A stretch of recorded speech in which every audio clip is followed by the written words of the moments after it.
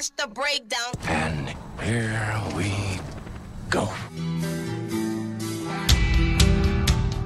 Davis goes left.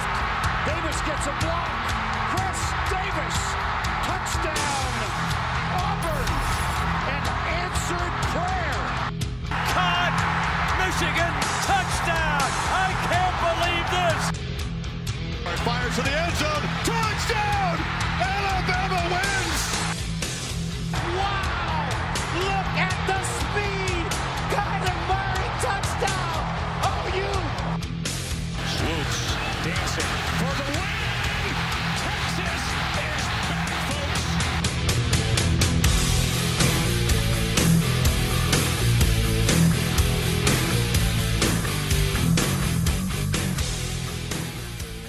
Welcome in, everybody, to the Campus to Campus podcast. I'm your host, Kevin Brown. You can find me on Twitter at KHookem.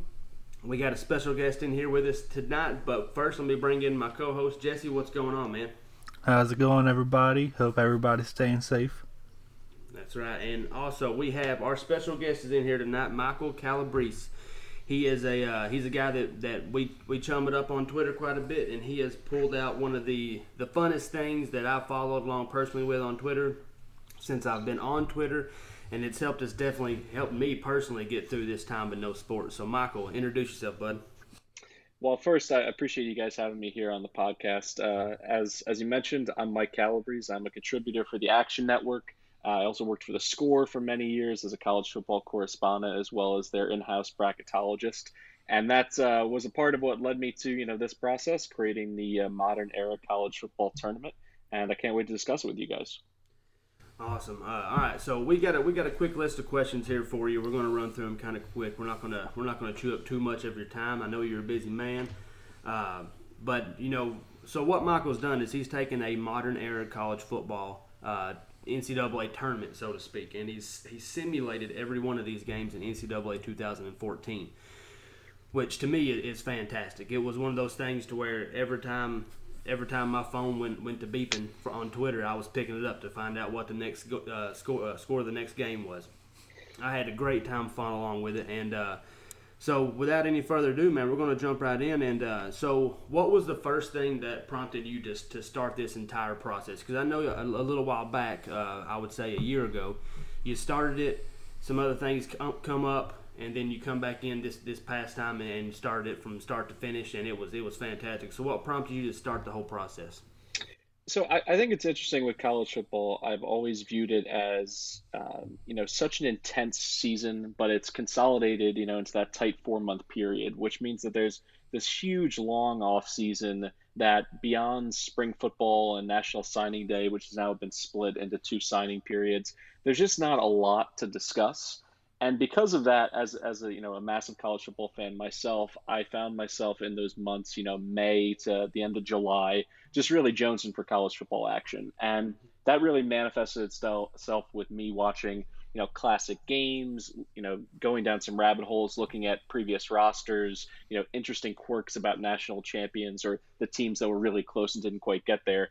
And it also overlaps with my love of NCAA football. And when the final game stopped and it was clear that, after the Ed O'Bannon case that they weren't going to have, another game in the series for the foreseeable future, it finally made sense to kind of tinker with some all-star rosters or, some different ways to manipulate the game. Because generally speaking, what would happen is all the work you would put in for 1 year, it would be replaced the following year, and you couldn't, convert that data.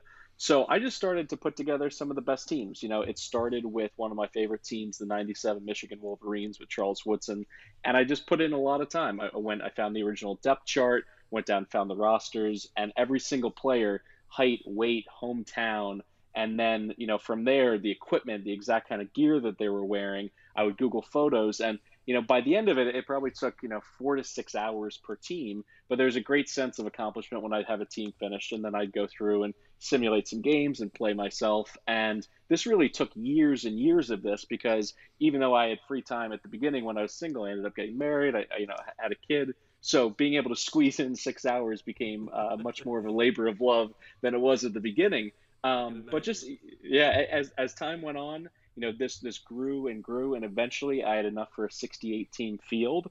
And then just came down to, seeding the teams, making sure the teams were on the right line. And as you mentioned, I brought this up last summer, and realistically, the only, team that really threw a monkey wrench into this whole process was the 2019 LSU Tigers, because they went from, I had actually selected the 2011 team with Tyrann Mathieu that lost in that rematch to Alabama as their greatest team. But obviously that LSU team from last fall was an all-timer. I ended up putting them on the one line. That reshuffled things in the South region. But other than that, the tournament was pretty much ready to go, and all I needed was a global pandemic to get to the nation's attention, and here we are. Yeah, because it shot off like a rocket. I know that I went to bed the night that you first posted it. I know I woke up the next morning and I had what had to have been 120 notifications just where everybody was liking and retweeting and commenting on it, and it took me forever to run through everything. But you're spot on with that 2019 LSU team. Me, I'm a big Texas Longhorn fan. You probably made Jesse's night talking about the '97 Wolverines. He's a big Michigan fan, so definitely. Yeah, so even seeing Texas get bumped from the 2 seed or from the 1 seed down to the 2 seed, it made sense. Like I couldn't even be mad about it. I wanted to give you a hard time about it, but I couldn't bring myself to do it because LSU was so fantastic this past year. But yeah, it was something that I really really enjoyed, and I'm looking forward to doing some other stuff in the future. So Jesse, what you got, my man? Yeah, my biggest question. Well, yes, thank you so much for showing all your love to the Michigan Wolverines. I need it in this terrible time. But how did you come up with where you put all the teams in the rankings? I get how you had USC, LSU, and then Miami and Nebraska as the number 1 seeds. But how'd you just dive in and figure out who was 2 through 16 the rest of the way?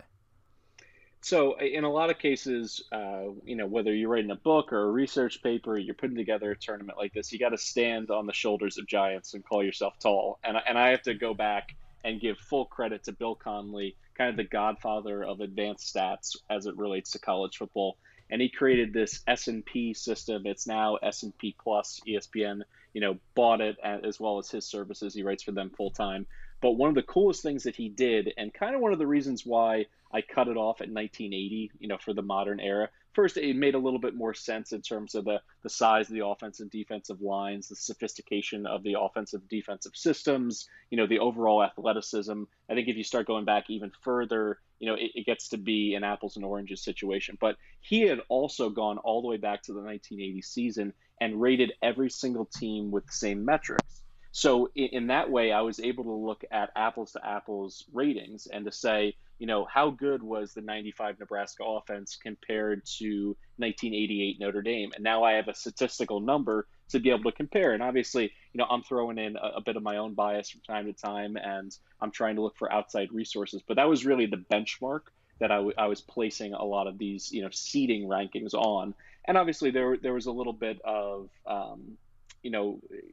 intention on my part to put certain teams in the Midwest that geographically made more sense in the Midwest and the West and the East and the South respectively. But for the most part, I was trying to stay as tethered as possible to those S&P rankings. Yeah, I very much appreciated how you had the 97 Wolverines and 97 Washington State face off in the second round, so it could finally put an end to that mythical debate for so many years. So thank you again for that.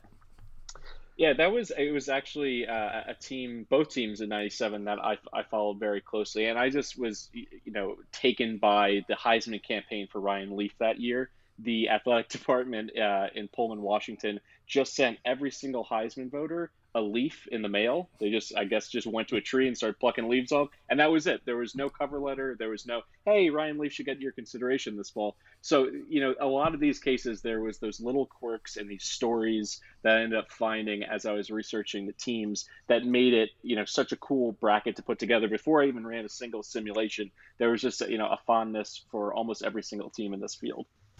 Gotcha. All right. So next up, I'm a big-time NCAA football player. I actually travel about 90% of the time for work, so I actually take my PlayStation 3 with me just about everywhere I go to play NCAA 13. I don't play 14, but I do play 13 on just about a daily basis. So I know what all goes into having to sit back and create a player one at a time. So how how shitty was it from start to finish for every single player? Like if it would have been me, I would have never had the ability to stay in there and do every single player when I knew they were like the kicker. I wouldn't have cared one bit. I would have stopped at like the core players and went, because I'd have been so tired of holding that right arrow on the D-pad just to get it to 87 on the dot. So how many hours all in total do you think that you spent, and how, and I know you said labor of love, but I got to tell you, if that would be me, I'd be ready to punch a hole through the TV by the time it was said and done with.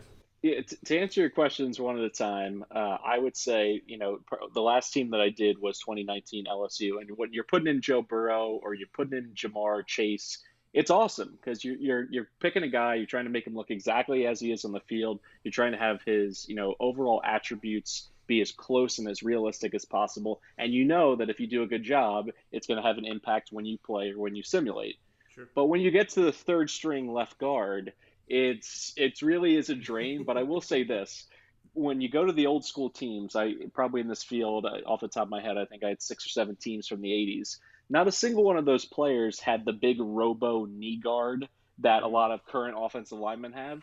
And if I didn't have that attention to detail, as they're running out of the tunnel, if I see one guy in the background with an equipment piece that just doesn't fit the era, I don't know. I'm not an OCD person in general, but this particular project really brought it out of me. So I guess, for the backup players, the ones who I know would never get on the field, it was just more of, not cheating myself. I wanted to make sure that everything was as accurate as possible. And what's actually interesting about some of the older teams, yes, they're third or fourth string players, but in some cases they were freshman or sophomore who you would actually remember years later on older teams. Oh. So it was interesting.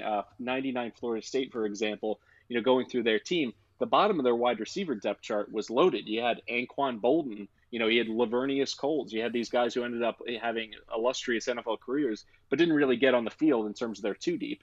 So in some cases, there was Easter eggs like that at the bottom of the depth chart to keep me interested. But yeah, it was very tough. I tried to, go position by position and not just go starting lineup first, because there would have been more of an incentive, a little bit more of a draw to say, who's going to really check the bottom of this depth chart anyway? Yeah, that's the point. And so with all that being said, so where did you get the actual numbers, the hard numbers for your player ratings, the speed for Jamar Chase, the throw power, throw accuracy for Joe Burrow? What did you use to bring all those numbers together? So this is another big shout out to Operation Sports. It's a great website. They are particularly dedicated to roster editing, and not just for the NCAA football series, really for every single game out there. And they have this community that puts together the rosters, at least for NCAA 14, every single year. And they go through, they probably have about 15 editors. They're passing through the EA locker, uploading rosters, downloading them, passing them back and forth, making sure that every single team is correct. And what they realized about 5 years ago when they started the project was that it's not going to make sense to have that many independent editors unless they're all going off of the same rating system. And what's great is they created a rating system that is tethered at the very top by national awards. So you kind of have a slight window or range for a Heisman Trophy winner, for an All-American, for an All-Conference first team, second team, third team, and then that is also tethered to the Group of Five as well as the Power Five. So a first teamer for, let's say, a Sun Belt team, they're not included other than App State in this one. They're going to top out at a certain number. And then for every single starter, if there was information available on their Sparks rating or their 40-yard dash, I would go in and find that and try to exactly match it. The other piece, so that's the very top of the ratings, which accounts for maybe 5 to 10% of every team. Then for the modern teams, I have their recruiting ratings that I can go back to and look at their 24/7 ratings as well as ESPN, try to model that as close as I can. And for the older teams, what's interesting, I brought it up before, when you have third or fourth stringers that ended up going on to becoming all-conference players, or in some cases they go to the league or they become All-Americans themselves, it makes it a lot easier to think about what their ratings would be before they got on the field. So if they ended up as an All-American, in that 96 to 98 range, but they are a true freshman, they didn't play at all, I can go back and scale it back and say they're probably going to be in the mid 80s. And I was consistent with that across the board. For those who have downloaded my rosters, it's Breezy, BREESEY 2. And that's on the PlayStation Network. Those are available to download. You can go in, take a look, take a test drive, see how the game plays. I have got some positive feedback on that. And for the most part, like I said, because there's so much information on these classic teams, you really get a pretty accurate rating as what the ceiling should be on some of these guys. Man, that is some good stuff. I did not realize that much went into it, and I'm glad that you did, because it put out a more realistic, simulation. So well done on that. And that's a lot going in. Appreciate it. And big shout out to Operation Sports. I'm 3 years deep on their 2018 update last September, and it's very fun to deal with.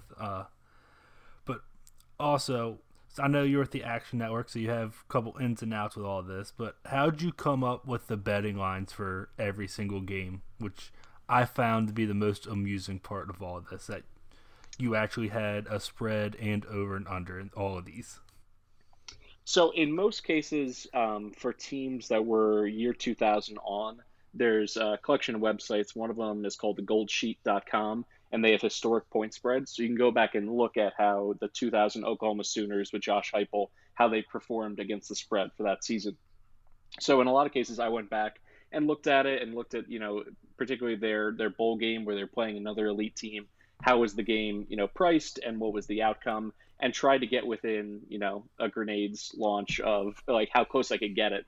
And what's interesting is once we got into the second round, the Action Network started to handicap games as well. So I was dealing with Colin Wilson, Steven Petrella, other guys who, this is their full-time job. They don't have any other side hustles. All they care about is college sports.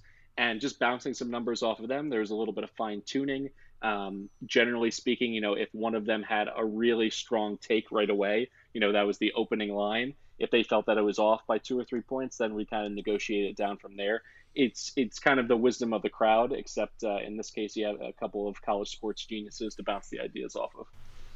That makes life a little bit easier, doesn't it? It sure does. All right, so I know you mentioned this a little bit earlier, and I was going to get in a little more detail with that. When you went into the team selection, how did you choose between, and Jesse, this kind of goes with your next question as well. I should have paid a little bit closer attention to that, but how did you choose between the 05 Texas and the 2009 Texas versus and the 2019 LSU, 2011 LSU, and all these other great teams, all the teams from Nebraska back in the 90s? Like how what was your method for dialing that down and finally landing your stake for one team in the ground? So I think it was very difficult for about 4 programs just off the top of my head. But to kind of answer your question in totality first, there was just some teams based on Bill Connelly's S&P as well as his book, The 50 Greatest Teams of All Time, that just absolutely should be there. So there was probably about 15 teams right away because of their quality of play in that particular season and as it related to the rest of their program, that it just was a layup to include them. But then it started to get real tricky. You look at a team like Clemson. 2018 Clemson, they got a true freshman in Trevor Lawrence, and he really played better as a true freshman than he did as a true sophomore this past fall. They had a better defensive line with the Power Rangers. They had, that glut of wide receiver talent, Travis Etienne, all these things. But when you line them up against I believe it was the 2016 Clemson team, that with Deshaun Watson wins the national championship against that Alabama squad, that was just about as close to a coin flip as I could get. In that one, I didn't actually require a coin flip, but I will tell you a handful of teams that I did have to bring that out. University of Florida, holy moly. My mentions were just absolutely scorched on picking 96 Florida against 2008. And I'll tell you this, if the coin had gone the other way and it had been Tebow's team, and that incredible defense and Percy Harvin and all the other offensive skill players, if it had gone that way, I would have been absolutely fine with it. But it's interesting to see people's reaction, mainly because of recency bias, mainly because they probably were too young to remember that team. But they also had a Hall of Fame coach in Steve Spurrier. They also had a quarterback who won the Heisman Trophy. They had Fred Taylor, 3 NFL first or second round draft picks at wide receiver. They had Javon Curse, who would go on to be known as the Freak as a true freshman who had double-digit tackles for loss, and he was just a situational rusher on that team. The rest of the defense was awesome. So in that case, I caught a lot of heat, but I still think it stood up. And when I benchmarked it against Bill Connelly's stats as well, they had a more dominant offense than the 2018, but the 2018 had a better defense. So really, it was just kind of pick your flavor, and in that case, just kind of sticking to my guns in terms of the coin flip. Same thing with Florida State. 2013 FSU, people were scorching me for that. But to be honest, 99 FSU, they were one of the only teams in the history of the sport to go wire to wire, number one, finish the season number one, never lose, never really stumble. They had a handful of All-Americans on that team. Their quarterback the next year would win the Heisman Trophy. So I didn't lose any sleep over that. It didn't help that they lost in the round of 32 to the self-proclaimed national champs from Central Florida, but that's just the way it goes. And then finally, the last team was Ohio State. To be honest, just as a previous sports journalist as my full-time job, I've done a really good job over the years of just enjoying the sport. I think you see it more in baseball where someone will say, I just love Major League Baseball. Take me to any game, any park, I'm going to enjoy it. I feel that way about college football. And when it comes to Ohio State, I'm not a fan of the program, but I will say you could pick about 4 teams that would have been good enough to make noise in this tournament. And the fact that I go with, 2002 with that amazing defense, they upset Miami in the Fiesta Bowl. I think, offensively, obviously they don't have the firepower really being a ball control offense around Maurice Clarett. But in comparison to the 2014 team, they got a third-string quarterback. They have Ezekiel Elliott. There's lots more eye candy and sex appeal on offense. So I understand why people were upset I didn't pick them. But, when you're a program like Ohio State, you got embarrassment of riches. You can go a lot of different ways. Yeah, that's spot on. There's a lot of teams that are worthy to be there, but there's still only 68, and you can only have one from each school. And and by the way, with your Twitter mentions blowing up, you did a fantastic job handling the trolls out there for that were getting on there. I even commented myself once. I told everybody, if you're one of those people complaining about this, then you take your ass home and you do all this work, and then you can put whatever team you want to in there. But you just need to sit back and enjoy the ride because this is great. And I thought about that as you were talking about people blowing your mentions up. I was thinking, man, some people are real jerks about stuff. They can't be satisfied with nothing. So, yeah, to be honest with you, if there was, if I had better production value, I probably would have shot a public service announcement video at the beginning of it, which is, I hate to tell you guys, but every single team in this 68-team tournament was a special team in one way or the other. And once we got down to the Elite Eight, the Sweet 16, the Final Four, every team was incredible. Yeah. So the people that were flooding the mentions, oh, this team is trash, that team would lose by 40 points. I'm like, you got to be kidding me. Just throw on the YouTube highlight reels for any of these teams, and they looked like, a hurricane, just a force of nature blowing people out in their given season. So, I was also on the edge of my seat down the stretch because I think if I simulate that 10 times, we're probably getting a different champion 5 or 6 times out of 10. So the fact that it ended the way that it did, it was exciting. I ended up having money myself on the game. I was sitting back with my father with a beer watching it, and Nebraska blew a 13-10 lead. It fell apart for the Cornhuskers. So that's the way the cookie crumbles. In simulation football or real football, good teams can lose anytime to another good team. That's right, man. Jesse, you got anything other questions to add to that? I know I kind of snatched a question up there. No, you're good. Part of it was I was one of the few wondering why you put 96 the Gators over the Tebow era, but I can fully understand why. My other one that I was wondering about is Boise State. Why'd you have the 2010 team over the 2006-2007 squad that went undefeated and won the Fiesta Bowl? Yeah, I think that's a totally fair question, and certainly they have a bigger place in college football lore than the 2010 team. It's just if you look at the metrics for the 2010 team as well as the NFL talent that they produced, it's pretty much night and day, a differential. Even, all from the quarterback position, Jared Zabransky was kind of a hit or miss, streaky kind of player where he could throw 4 picks in a game. I believe he threw 4 picks in the first half in a game at Georgia 2 years before their miracle win in the Fiesta Bowl. Or he could get really hot as he did at the end of that game and, winning it in overtime for them. But compared to Kellen Moore Kellen Moore was one of the most efficient quarterbacks to ever play college football. Yeah. And then you look at Doug Martin in the backfield for them, as well as 2 NFL wide receivers. It was pretty much stacked across the starting 22 for Boise State in 2010. And if they had a kicker in 2010 who could, make any of those field goals from inside of 40 yards against 2010 Nevada with Colin Kaepernick, they would have been right there in the conversation to play in the national title game. So for me, they were just a little bit better. It wasn't even a coin flip situation. But once again, if someone said you have to put 07 in, that certainly doesn't invalidate the tournament for me. Mm-hmm. They were a special team, and they certainly knew how to make big plays when it mattered most. And speaking of that 2010 game, Boise State, Nevada, I still remember exactly where I was at, exactly what I was doing. I was sitting at a Crockett's bar waiting for a buddy to get there, having a beer, watching it up there, and I was just absolutely blown away that they pulled that upset off. Yeah, that was, just a crazy second half comeback. And, the Nevada at the time, that was one of those once-in-a-generation games, so the crowd was just electric. It was... that's a reason to love college football compared to the NFL, at least in my opinion, is that in the NFL, you can count on one hand the amount of can't-miss regular season games. Mm-hmm. College football produces 4 or 5 of them every single fall. Yeah, every single season. All right, so next up, so who was your biggest letdown team? Who was the team that you thought would advance the furthest into the bracket and ended up getting upset early?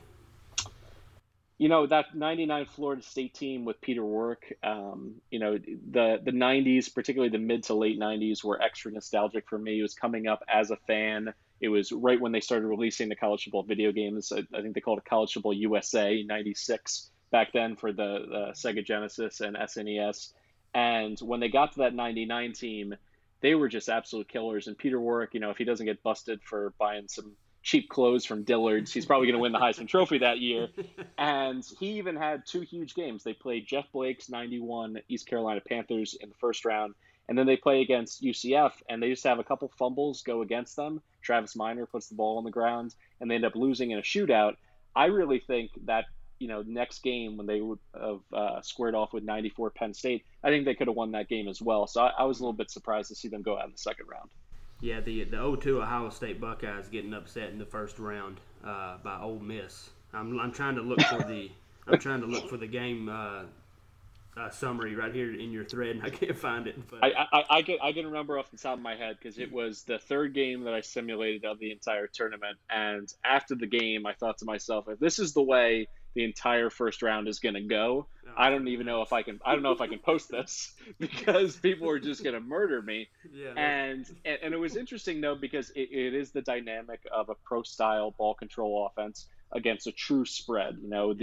It was so many bubble screens and read options from the quarterback, and Swag Kelly played great. He made enough plays, but really it was that Landshark defense. They end up with 2 red zone takeaways, including a pick 6 by Mike Hilton. And that was the difference. They only win by 7 points. I think it was 29-22 in that game. And the fact that they were able to pull that out, it surprised me a little bit. And then obviously the rest of, the first round was a little bit more tame in terms of upset. So I was able to breathe a sigh of relief.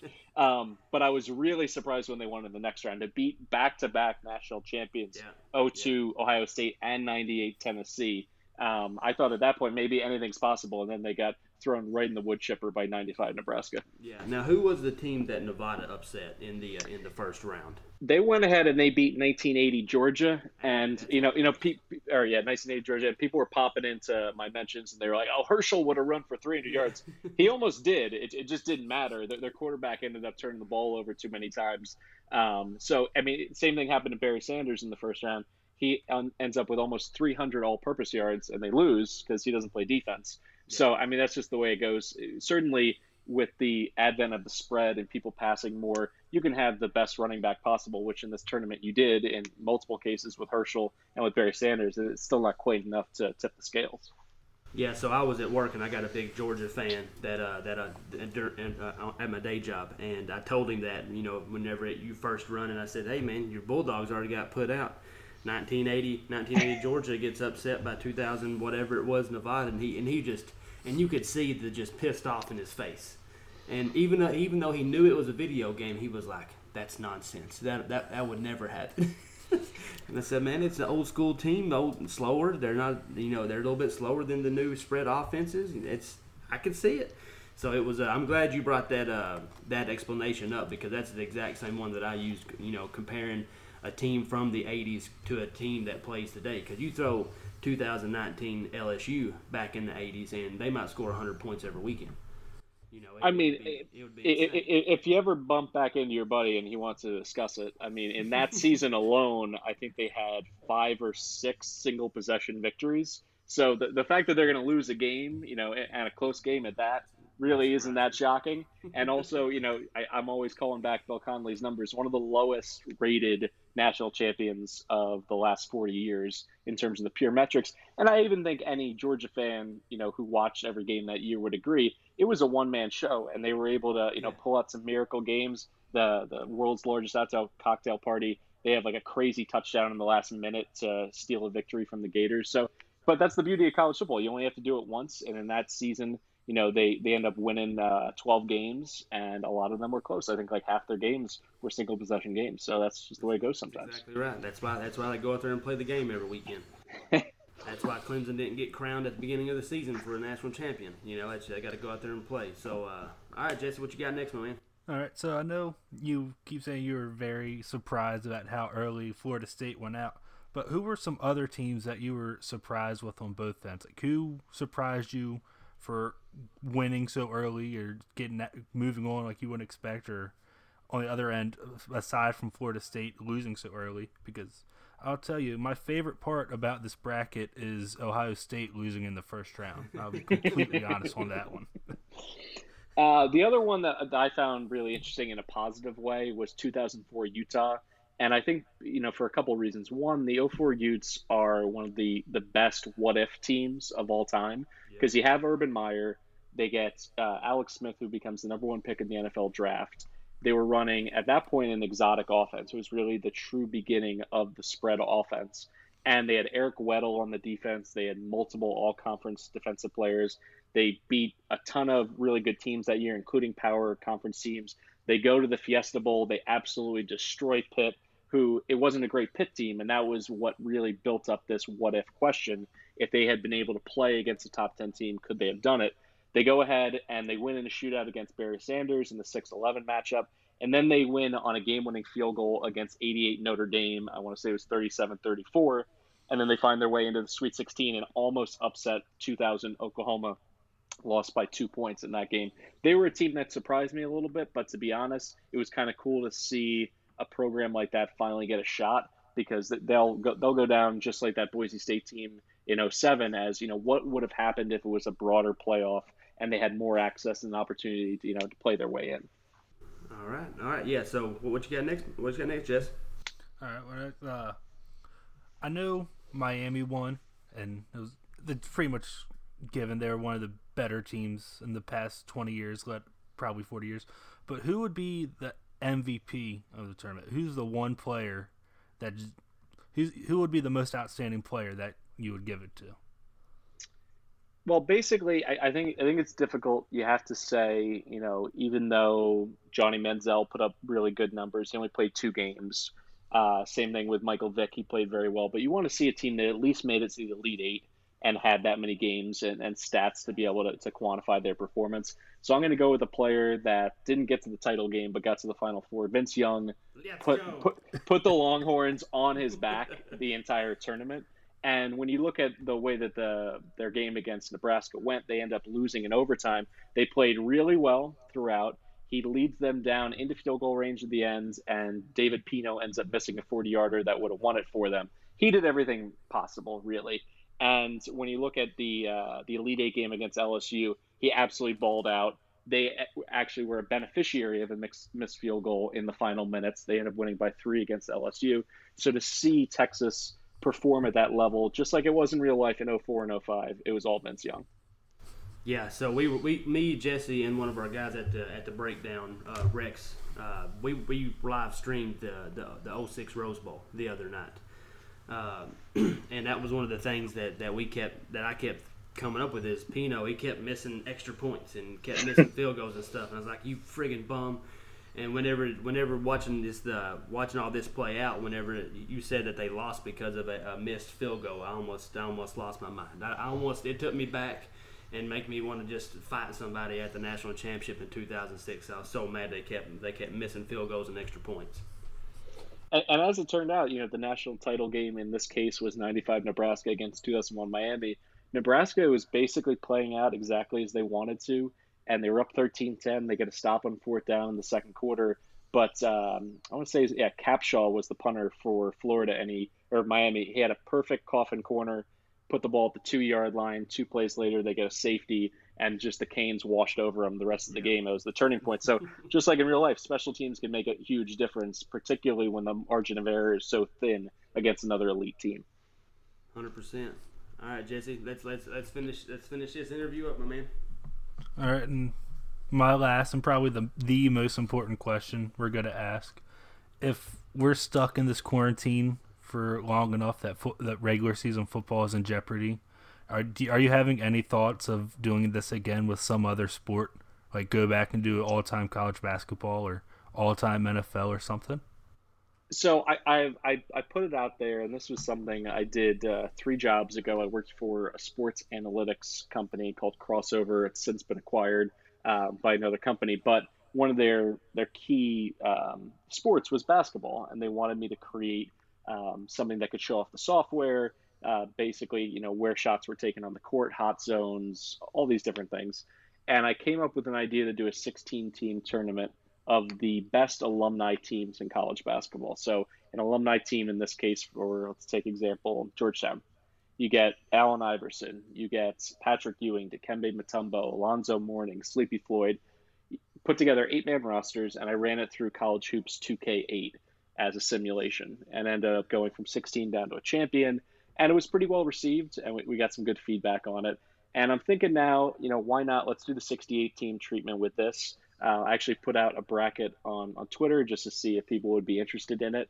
Not quite the same fervor as I got for college football, but I think I'm going to go through the paces. I signed up for 2 different simulation softwares, including What If Sports. We're going to put it through the machine, see what it has to say, and then I think once we get to the Elite 8 or Final 4, there's actually some good mods that I need to figure out how they exactly work, but it's for the PS4 NBA 2K20.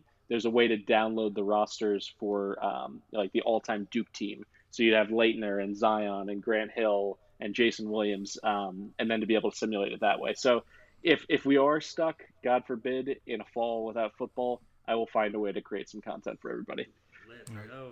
It's a good thing you brought up the Duke team, because I was just about to ask who'd you have on that roster. Because as big of a Michigan football fan I am, I also have ties to Duke, so I have to know. Yeah, I mean, Duke, Kentucky, North Carolina, UCLA, the problem in a lot of these cases is who are the snubs? Because, for Duke, just on the bench, I had Bobby Hurley, NCAA leader in assists, Elton Brand, Shane Battier. But there's about another 4 or 5 guys that you could put on the list. Same with, the other power programs. So just, kind of debuting the bracket, people immediately want to know the rosters. And as soon as I put a roster out, people want to argue about that 8th guy on the bench. That's the immediate thing they want to get into. They want to discredit me because I picked Rudy Gay instead of Caron Butler for UConn. But yeah, it's the kind of debate that I actually think is fun. And I think in a lot of ways before the simulation starts, it just lets every single fan base feel good about, their history. In the case of the college football simulation, everyone had a special season. I went back and looked at some of these teams, and I love playing in the actual game with like 98 Tulane. Rich Rodriguez was the offensive coordinator of that 98 Tulane team. So that was the beginning of his offense that ended up making him famous at West Virginia. Or, the Purdue team in 2000 with Drew Brees, or, 2007 Hawaii with Colt Brennan. Those are the teams that give you the warm fuzzies if you're a diehard college football fan, because at least for 1 month or one game or one season, they were special, and like the ceiling was the roof, as Michael Jordan would say. So right. it was exciting to put it together for those reasons. I didn't hear JJ Redick's name. Is he one of the snubs? Oh, JJ Redick is the 5th starter. So it goes Jason Williams, good. JJ Redick, Grant Hill, Leitner, and Zion. All right, that makes me feel a little better. No spirited debates tonight, huh? No. Well, all right, guys. Well, Michael, that's going to polish it off for us, man. We really appreciate your time. Jesse, why don't you tell everybody who's brought the show to them tonight, and then we'll wrap it up, fellas. All right. So tonight's show is brought to you by the Breakdown Sports Podcast Network. From the court to the gridiron, the ballpark to the ice, and everywhere in between, the Breakdown has you covered. With our new editions of Off the Ball, a basketball podcast hosted by Chris LeBron and Mooseheads at Home, a sports gambling podcast hosted by Tommy Teaser and Greasy Kyle, the network is deeper and better than ever. Other shows include Campus to Campus, who you're listening to now, for your college football needs, End to End for all the hockey talk, and Gap to Gap for everything that happens between the chalk lines of the baseball field. Listen to them all and tell them we sent you. Available on all major platforms. That's Spotify, Apple Podcasts. I don't know where else you listen to. You should have one of the two on your phone already. Like, review, and subscribe today. And be sure to follow the _breakdown for all your podcast wants and needs today. Awesome. And again, Michael, man, we really appreciate your time tonight hopping on with us and chumming it up about the 2014 modern era NCAA tournament. Next time you want to put something together, man, tag me on Twitter. We'll promote. I'll help you promote the crap out of it, man. It was fantastic following along this past couple months or this past month or so while you was doing that, and look forward to doing it again, buddy. Really appreciate you guys having me on. Quick reminder, you can follow my stuff over at the Action Network as well as my Twitter feed at EastBreeze. That's EASTBREESE. Thanks again, guys. All right, guys. Everybody, that's Campus to Campus. We'll see you next time. Go Blue.